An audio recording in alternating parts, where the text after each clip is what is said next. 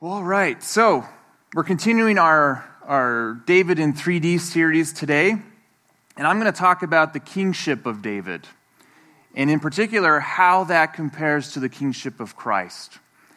And as you guys may or may not see when you read the Bible, and one reason I love studying the Old Testament along with the New is you start to see these types of shadows. These foreshadows, and even what the New Testament calls are shadows of things that are fulfilled in Jesus. And have you guys ever heard the saying, a person is a shadow of one's former self? Yeah. Have you heard that phrase? Or someone is, you're living in somebody's shadow. Have you heard those idioms before? Anybody a little brother or sister? Yes, I grew up in a huge shadow of my brother. He was always the smarter one, the better looking one, the better athlete. And so I had a lot of kind of a chip on my shoulder to grow up and be like him. You should hear him preach. It just, every time he talks, I can't even listen to him anymore because I just break down every time. You know, people who see me from my college days will think I got sick because I lost like 30 pounds of muscle. So they'll say, well, you're kind of a shadow of your old self. Say, yeah, that's probably true in some degree.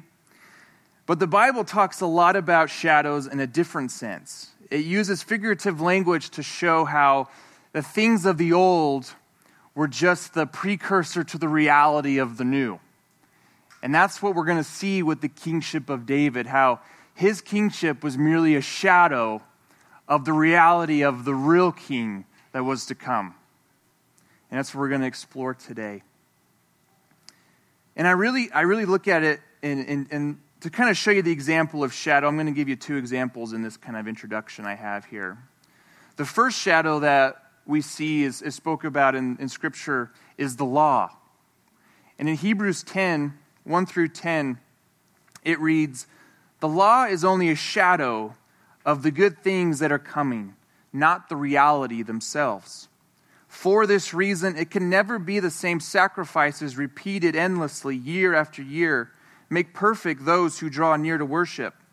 And then in verse 10 it says, "We have been made holy through the sacrifice of the body, Jesus Christ, once and for all." So we see, even within in New Testament Scripture, we see how the law itself is a shadow of the reality because of the sacrifices and the covenants that were made in the Old Testament of what actually is in the New, in what we see in Jesus. And then we also see in Hebrews 8:5 with what they call the priesthood. Speaking of the earthly high priests, the writer of Hebrews says, "They serve at a sanctuary that is a copy and shadow of what is in heaven. But the ministry Jesus has received is as superior to theirs as the covenant of which he is the mediator is superior to the old one, and it's founded on better promises. For if there had been nothing wrong with the first covenant, no place would have been sought for another." So we even see the priesthood and again the covenants of the old shadowing what is the reality of what is to come in Jesus. I love studying that because it's almost like you're putting a puzzle together. You're looking at these Old Testament principles and concepts in the law, which is a beautiful thing. But you see how ultimately it's not the reality of what is to come. It is in Jesus. And that's exactly what we're going to look at with the kingship of David, and how the kingship of David and the things that he is, the things that he accomplishes, is nearly a shadowing of what is to come in the reality of Christ. And I've tried to limit it down. There's probably like 6 ways I could have gone into this. But I figured you guys probably didn't want to be here till 4 o'clock. So I limited it down to 2, and then a conclusion of a coming king. And so the ones I have shepherd king is one we're going to look at. Warrior king is the second one. And then I'm going to conclude with the coming king and how we do that. So you guys ready? Before we jump in, let's pray again. As we go into this, I just want to make sure our hearts are open and we have ears to hear for what we're about to explore. Lord, I just pray for this group. Lord, I pray that this message will not go unresponsive. But Lord, that we will have a deeper understanding of who you are. Allow us to just grasp the significance of what this word is. Lord, that you are king and what that means to us, where our allegiance stands, where our heartbeat comes from, our sovereign and our reigning king on the throne.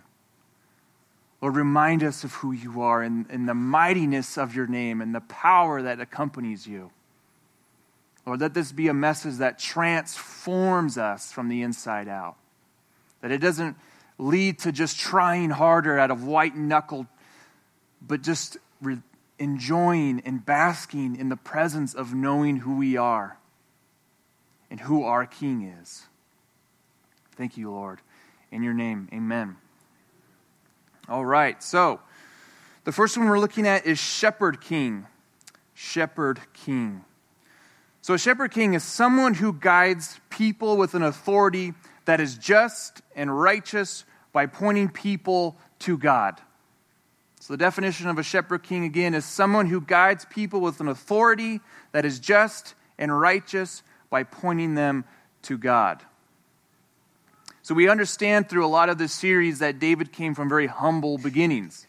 He was a shepherd. He wasn't this aristocratic politician in Israel. He was really a nobody in a lot of places. He didn't come from any significant family. He had no real significant title or position. He came from very humble beginnings as a shepherd. And what these humbling beginnings have taught us, really kind of three things as it comes to shepherding kingdom. And a shepherd king, they spiritually guide people toward God. A shepherd king spiritually guides people toward God. They protect God's chosen people. A shepherd has to, protect, fight off the bears and the wolves like we talked about, or I preached on many, many weeks ago. And then, of course, they feed the people of Israel with justice and equity. So let's look how David accomplished those three things. 2 Samuel 8:15, if you want to turn or tap to that, you can follow along with me. It says, "So David reigned over all Israel, and David administered justice and equity to all his people." So in this case, David showed no partiality as he led Israel under the law of God, which spiritually guided them to protection from their enemies, fed their people, and kept them healthy and abundant. As we know from the conditional covenants of David's time, God was very clear in what his demands were. Obey me, obey my law, I will protect you, I will guide you, and I will feed you. And we see how the history of Israel is a constant rise and fall, rise and fall, rise and fall of this pattern. And when David reigned, he reigned with this type of justice and equity in pointing everyone to God and no partiality. Because he understood that the humanity that he had, as we know, he was not a perfect king. He had a lot of faults, a lot of sins, a lot of doubts. But he still pointed everybody to God. It preserved the Israelites to their full purpose found in Jesus Christ. The shepherd king pointed to the one of which things originate. Everyone will ask me, why do we even have the law if it's something that's been fulfilled? Right? That's an honest question to have. We'll talk about one part of that later in this sermon, but the main part that I think a lot of it is the law is what preserves the line of the Messiah. The law really kept them alive. It kept them separate from the Canaanites and from the Babylonians and from the Syrians and the Phoenicians. It kept them alive. It kept the line going. It had to fulfill itself. And so the kings of that time, their job and their obligation to God was to usher in those types of progression to the Messiah. Everything was pointing to this point in history. In Psalm 24:1, this is a psalm of David, he writes, "The earth is the Lord's and everything in it. The world and all its people belong to him." So even David himself, as the king of Israel, understood that it wasn't his to carry. It wasn't his authority to which he administered necessarily. He understood that the God of everything was still the king, the ruler, the originator of all things. He still had his allegiance to God. So King David knew that he wasn't the permanent ruler. He was, again, the shadow of the shepherd king, or the shadow that would usher in the second king. Again, even though the many sins of David, and we know there's adultery, there's murder, the story of Bathsheba is a mighty big one, but he was considered a just ruler because he guided his people towards the knowing of God, the God of Abraham, the God of Isaac, and the God of Jacob. So in that sense, he was a shepherd king. He come from humbling beginnings. He spiritually guided his people. He protected his people. We're going to look next to how he was such a great warrior. And he also fed and provided for his people as their king. And because of that, we see the promises that God has made to his line. Isaiah 9, 6 through 7 says, For to us a child is born, to us a son is given, and the government will be on his shoulders, and he will be called Wonderful Counselor, Mighty God, Everlasting Father, Prince of Peace. Of the greatness of his government and peace there will be no end. He will reign on David's throne and over his kingdom, establishing and upholding it with justice and righteousness. From that time on and forever, the zeal of the Lord Almighty will accomplish this. So Isaiah is even seeing this time where there's going to be this king, this son of David, who will rise and have a permanent place on the temporary throne of King David and will last forever. And then in Jeremiah 23:5, it says, The days are coming, declares the Lord, when I will raise up for David a righteous branch, or from David a righteous branch, a king who will reign wisely and do what is just and right in the land. So again, we see a king who is coming, a righteous branch. So the good shepherd fulfills the king's shepherd role in justice and righteousness. And I hope you all know who the good shepherd is. If you don't, read John 10. We're going to look at some of that today. So the good shepherd, the Israelites were told that they would have a king that would administer justice and righteousness for all eternity with full authority. Again, that's what a shepherd king does. He administers and guides his people with authority in just and righteousness. So John 10 through 11, Jesus says, The thief comes to steal, kill, and destroy. I have come that they may have life and have it into the full. I am the good shepherd. The good shepherd lays down his life for the sheep. Again, in verse 18, same chapter, it says, No one takes it from me, but I lay it down of my own accord. I have authority to lay it down and authority to take it up again.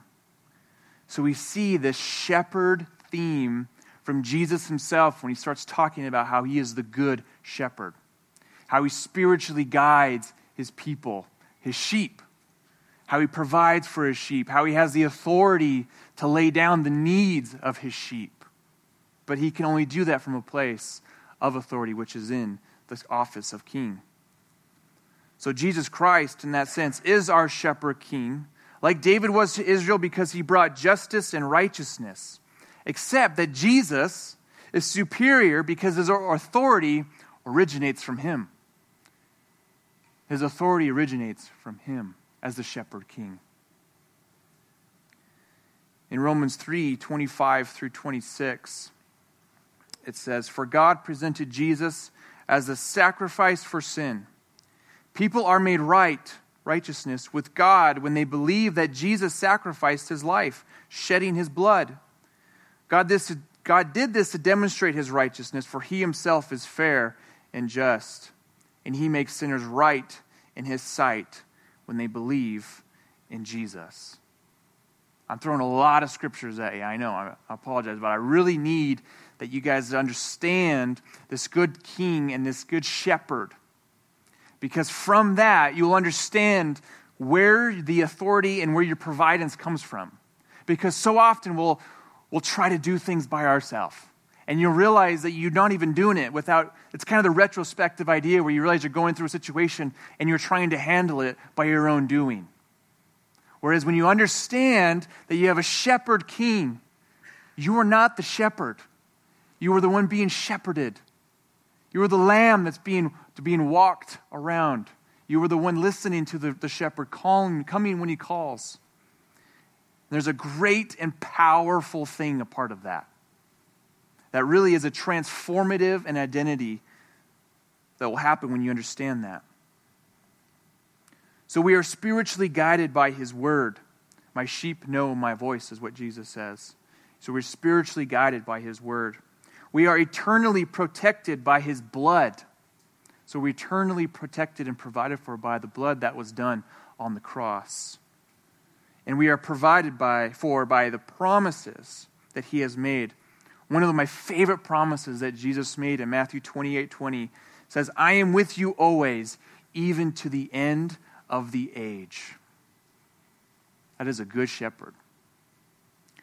And he is superior to King David. The next part I want to talk to you about is warrior king. This is probably my favorite one. The warrior king. A king is normally called to lead the fight against their enemies. A king is normally called to lead the fight against their enemies. Now, if I revisit the Bathsheba incident for a minute, we all know that what David did with Bathsheba through adultery and how he murdered her husband is wrong. That's pretty clear. I think anybody would agree with that. But in the time of David, it was actually not only considered wrong, but it was considered shameful. Not shameful because of the adultery or the murder. The shame happened because he wasn't with his troops. He wasn't on the front lines with his army. A king was supposed to be leading from the front. A king was supposed to be there with his army, and this guy instead was at home. So there was this deeper shame that accompanies that story.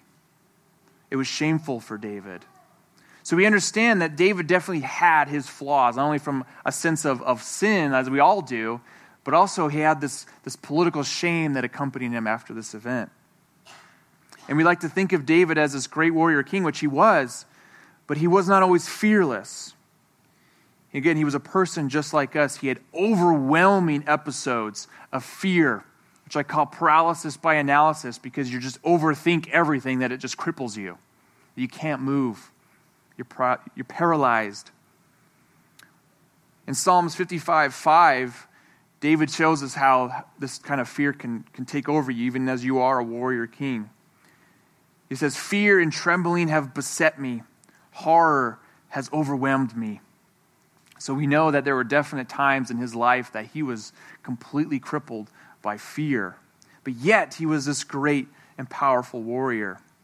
And I read this great quote that really summarizes a lot of what this looks like for David. It says, fear is not what characterizes bravery. Boldness in the midst of fear is bravery. Boldness in the midst of fear is bravery. So it takes boldness to take one's fears to God when their life is overcome with fear. And what do we say by warrior king is that David, he not only was a great champion on the battlefield, but he was a greater warrior in the prayer room. He was a greater warrior in the prayer room. People used to shout to David. 1 Samuel 18:7 is a great example. Saul has struck down his thousands, and David his tens of thousands. It was a celebration. People used to think, wow, how does David do this? Obviously, this is a line. This is where Saul started getting real jealous of David, where a lot of his controversy and conflict started to come from. But David stood as a strong warrior because of his relationship he had with God. The warrior king did not come from just his ability to throw a sling or his ability to handle a spear or a shield. He understood that God himself is his warrior. He understood that God himself is the intervener and the fighter of his battles. 1 Samuel 18:14 is proof of this when it says, "And David had success in all his undertakings, for the Lord was with him." And it came first from David understanding where everything originated from. Not only was he shepherded by our God, but he was understanding of the warrior that God was for him. King David was a warrior because he believed in God and he obeyed him, not through his own strength, but that of the Lord's. He was yet again the shadow of another warrior king that would come from Israel. So here we're going to look at Jesus Christ as our warrior king. And I think this really goes up against a lot of the presuppositions of who Jesus was. Because if you study the four Gospels, you don't really necessarily think, wow, this is some great warrior. Right? You wouldn't come out of that conclusion thinking, man, this is a mighty general. You think, man, this is, if you're reading it kind of for a secular purpose, you might even think, here's a guy who's homeless, who actually owns nothing, but yet carries with him this strange authority. That's why I love Jesus. He perplexes us. He confuses us in a way where we just think, how could God use that? I don't know if you ever thought that, but I have. And now one of the expectations of the Messiah would be that he would be a warrior king. This is one of the great confusions that the Pharisees and the people of Israel had for him. And this is why Jesus was always so cautious about revealing himself to people when the time was right. You often hear it said in the Bible, he would say, "My time has not yet come. My time has not yet come. Shh, don't tell anybody about this." One reason he does that is because he didn't want this mob of thousands of people to grab him and say, "Here's our warrior king, here's our Messiah." And he's like, "I'm not the political warrior king that you're looking for. I'm not an aristocratic Israelite." The people of Israel were looking for a political liberator. Jesus understood, and he knew, obviously, that he was bigger than that. He was greater than that, that he was a warrior king, but not in the sense that they were looking for. He was expected to free Israel from the Romans.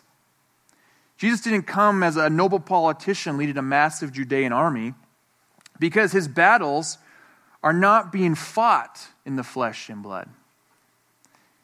And our battles are the same way. We're not fighting against flesh and blood. We don't fight against our neighbors. We love our neighbors. In Matthew 18:36, Jesus even says, "My kingdom is not of this world. If it were, my servants would fight to prevent my arrest by the Jewish leaders. But my kingdom is from another place." So we know Christ's kingdom isn't political. It doesn't originate from this world. It originates from a different place. But we can still come to him in this world. And just like David, he is the one who fights our battles. There's a great liberation and freedom when you understand that God is the one who will take vengeance for you. That God is the one who will strike down the enemies we have. In Psalm 35, 1-3, David writes, "Contend for me, O Lord, with those who strive with me. Fight against those who fight against me. Take hold of shield and buckler, and stand up for my help. And draw out the spear, and stop those who pursue me. Say to my soul, I am your salvation." Does that sound like a warrior to you? It does to me. That is what you would say to someone who is going to go in for a fight. Take up your shield. Take up your spear. Draw your bow. Exodus 14:14, "The Lord will fight for you. You need only be still." The Lord will fight for you. You need only be still. And I really feel like there's people in this room that need to hear that. The Lord will fight for you. You only need to be still. But our kind of humanity, even as you may read that, you might think, well, what do I have to do? What do I have to do to be still? I know I've thought that. What kind of things do I have to put in place so I can be still? It's kind of silly when you think about it. But the still is really speaking of is this contentment, this assurity, this faith that comes from the hope that we have in God. Because when you go into any circumstance, and I know you're all dealing with stuff to some degree or another, especially you look at the people in Paradise or the people in Southern California dealing with the shootings. Or I'm thinking I'm from Moab, where they lost 3 guys this week in a mining accident. And I kept thinking of this verse and I wrote it down. I was thinking, man, to be able to understand that whatever comes against me, whatever situation comes against me, whatever scenario or person or whatever that is, I can be still and know that my Lord and my King is the one who's going to lead the armies against that thing that comes against me, that situation.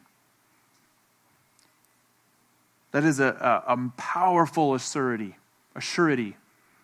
of the hope that we have in Jesus. Your warrior king is fighting for every hour and every day.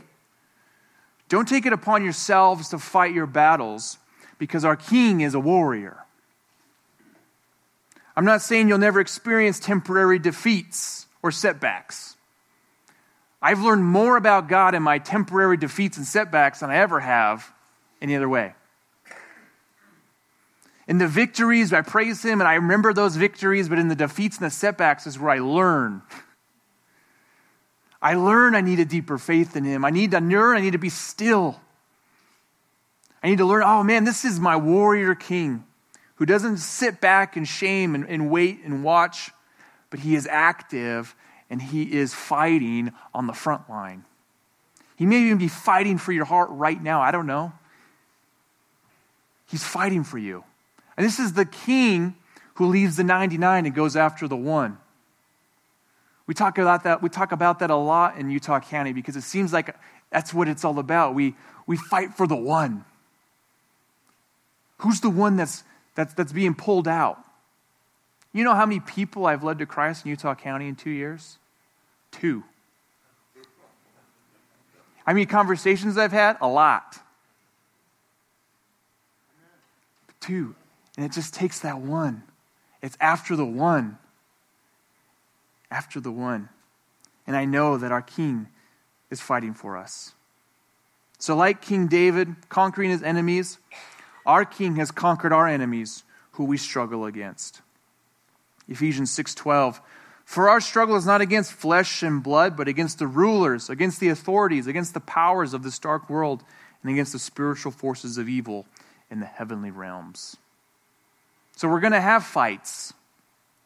I don't know you, but I've kind of liked to fight now. I used to hate it. I used to not like it. I used to think, God, why are you putting me through this? Wasn't I good? I gave you my life. Why do I have to experience this? And then when I the deeper understand the kingship and sovereignty of God, I understand that I'm not going through this without a purpose. That my King is pushing me into battle because battle is sharpening everything that we have. Again, I know I talked a little bit about this last time I preached, but I really feel like complacency is the ultimate enemy of the church. And it's so simple because it seems so easy. And if you're living that kind of simple, easy lifestyle, it's hard to know if you're in a fight. I remember something Pastor Eric said once. I won't try to quote him, but I'll paraphrase it. He said that the people who get punched in the face, and if you've never been punched in the face, you won't know what to do. But as soon as you get punched in the face, you know that next time you got to put your dukes up. Just takes one time before you realize, I got to put my hands up.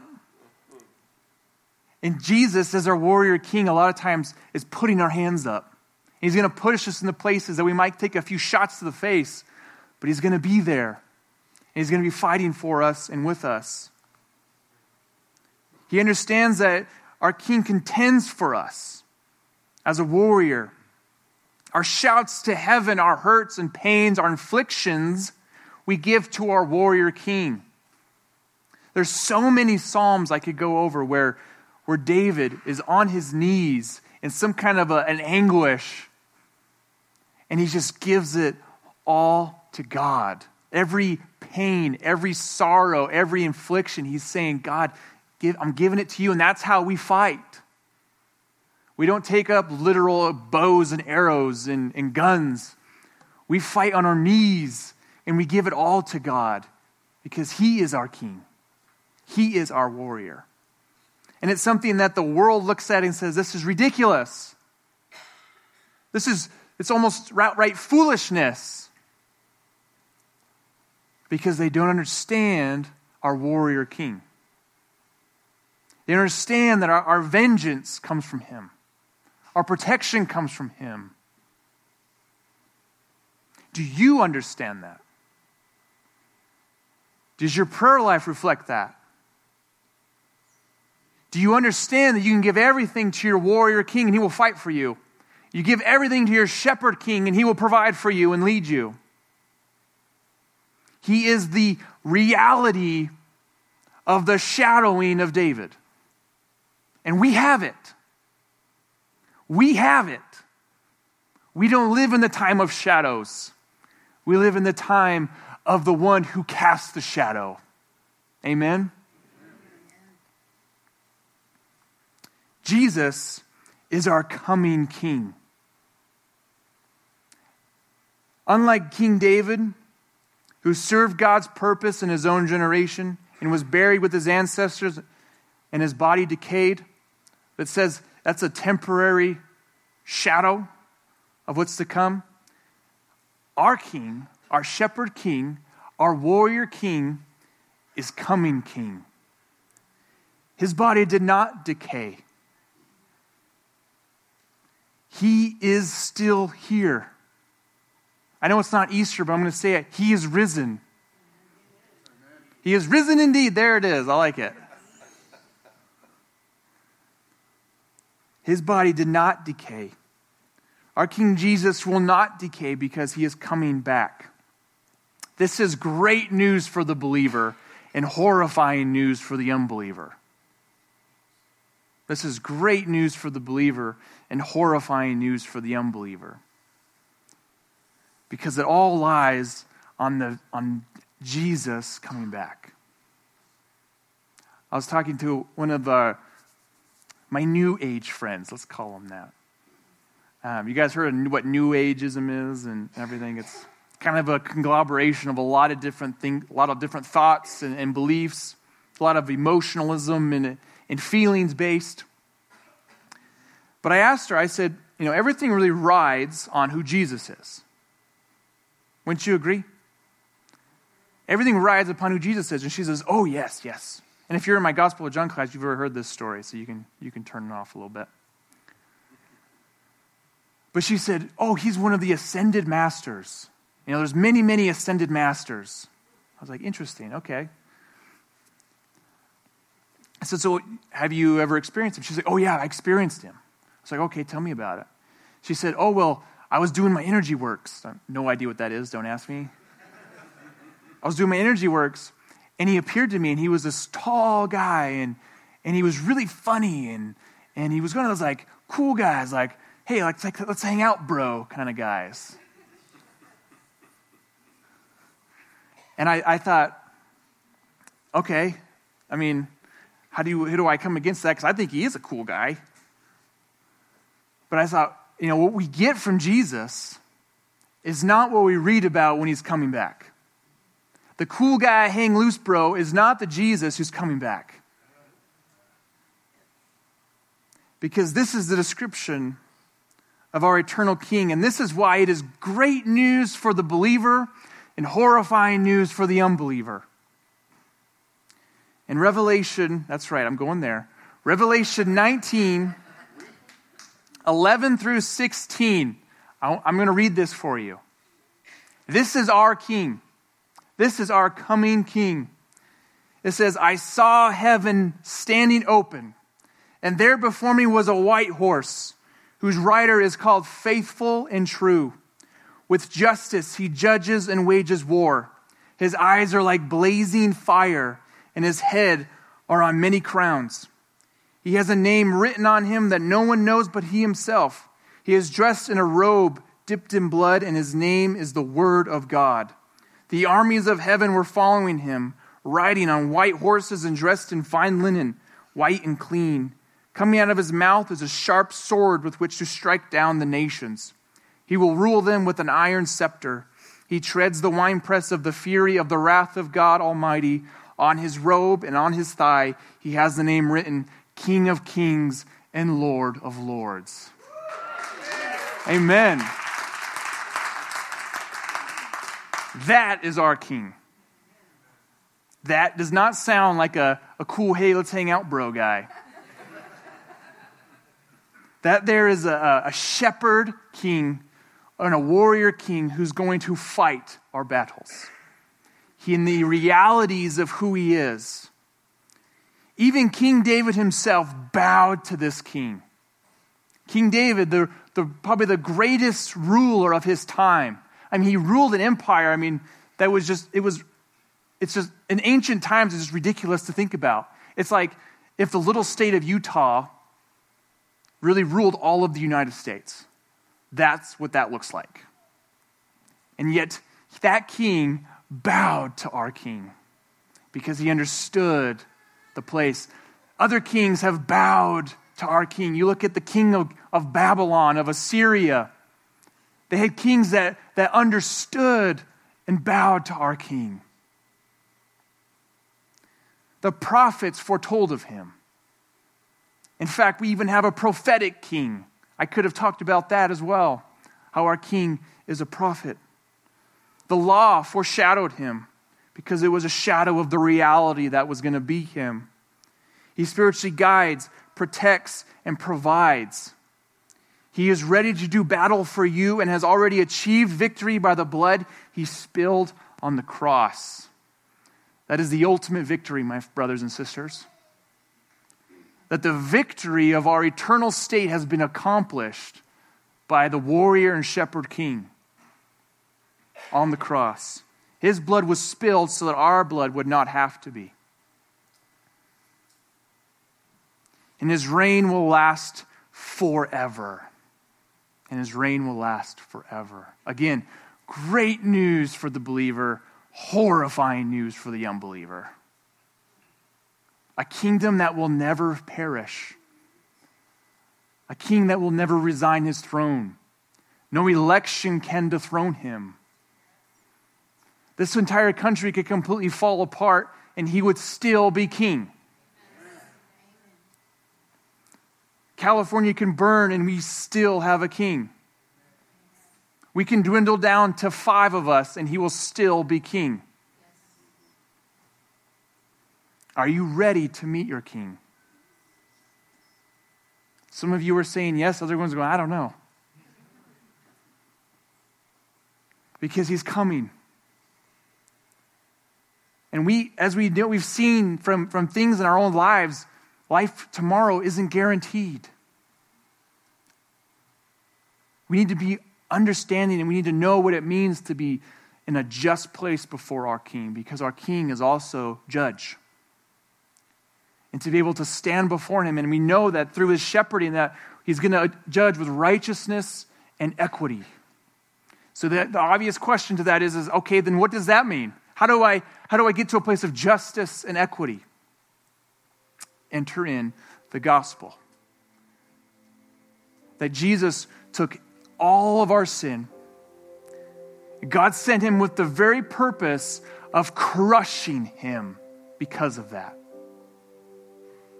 That he had to send a man and sacrifice that man, the humanity of Jesus, so that we could stand in the courtroom of God, in the very throne room of God, and he would see each and every one of us because of our belief in him our faith in him and decree righteous, justified.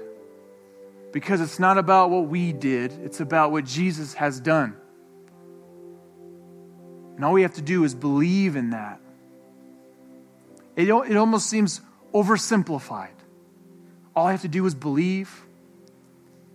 But this world is going to take your eyes off of everything, off of the goal that is in mind, off the single-mindedness that is the kingdom of God.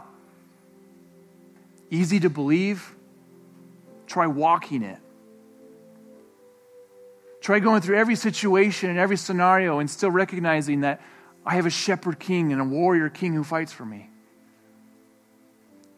But we hold on to the hope and assurance that we have in faith that we have a coming king who will come in like we read about in Revelation 19.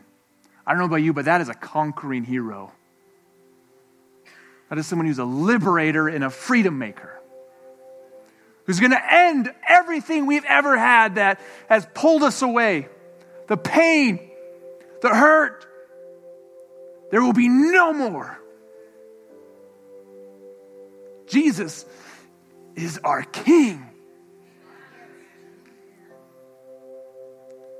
I want to take a minute to respond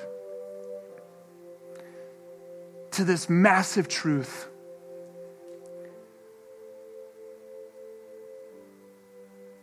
There's always two people I speak to. There's those who have never had the opportunity to respond to this message.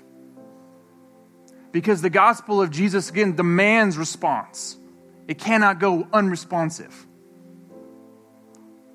And then there's those who are believers, but they may not understand this. Or their life may not reflect this kingdom or this king. Their faith may still be in other things. So the first ones, the ones who have never accepted Christ, have never bowed the knee to his sovereignty. I'm going to ask you, if that's you, to respond, to bow your knee to the King of Kings and Lord of Lords. Break out. I'm asking God right now to just smack out the pride. To break everything down to the point where we're just weak and all we have is Jesus. Because from weakness, we have so much strength. Because we realize we have no control. So let it go. Again, the second person, that second type of person. The believer who still struggles to bend the knee. Still wants to do things his way or her way. I'm asking you again, bow the knee to your King of Kings. And let go of what's holding you back from something that is just beyond imagine. So can we stand?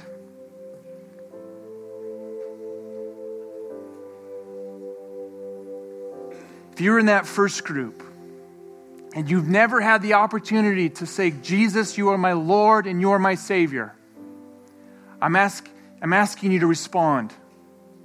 Not for my sake, but for yours. Because again, our King is coming. And if you don't believe, it's a scary message for you. Everyone just bow their heads. And if that's you, I just want you to raise your hand. It's not the raise of hand that will save you, but it'll give us the acknowledgement of knowing that you want to respond. Respond to Jesus. Respond to our King. I see you. Amen. That second group, the believers who are holding on to things. They're not letting the shepherd king guide them. They're not letting the warrior king fight for them. I'm asking you to respond by letting go. Let the King of Kings and Lord of Lords establish himself in you. Let him fight your battles for you. Be still and know that he is God. Anxiety be gone in the name of Jesus. Stress be gone in the name of Jesus. Doubt be gone in the name of Jesus. Worry be gone in the name of Jesus. Insecurity be gone in the name of Jesus. Your past be gone in the name of Jesus. Everybody wants to be a new creation. Under this King of Kings and Lord of Lords, just raise your hands. I want to be a new creation.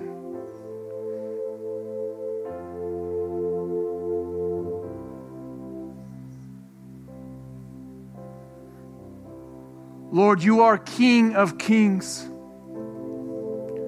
Our King Jesus. You are our shepherd. You guide us. You protect us. You feed us.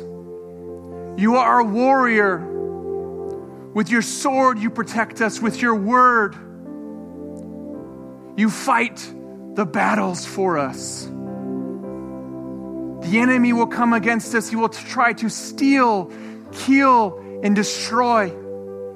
But you, our King, fight for us so that we can have a life and life in abundance, free of the chains of this world. In your mighty power and your goodness, free us of everything we hold on to that's not you. You are all we desire. You have achieved our victory. We long for you coming, King. On your white horse, your blazing eyes, with the blood dripping from your robe, you will liberate this world. And we will get to spend eternity with you. Thank you, Lord, for who you are and what you have done in history and in our lives. In your glorious name, amen.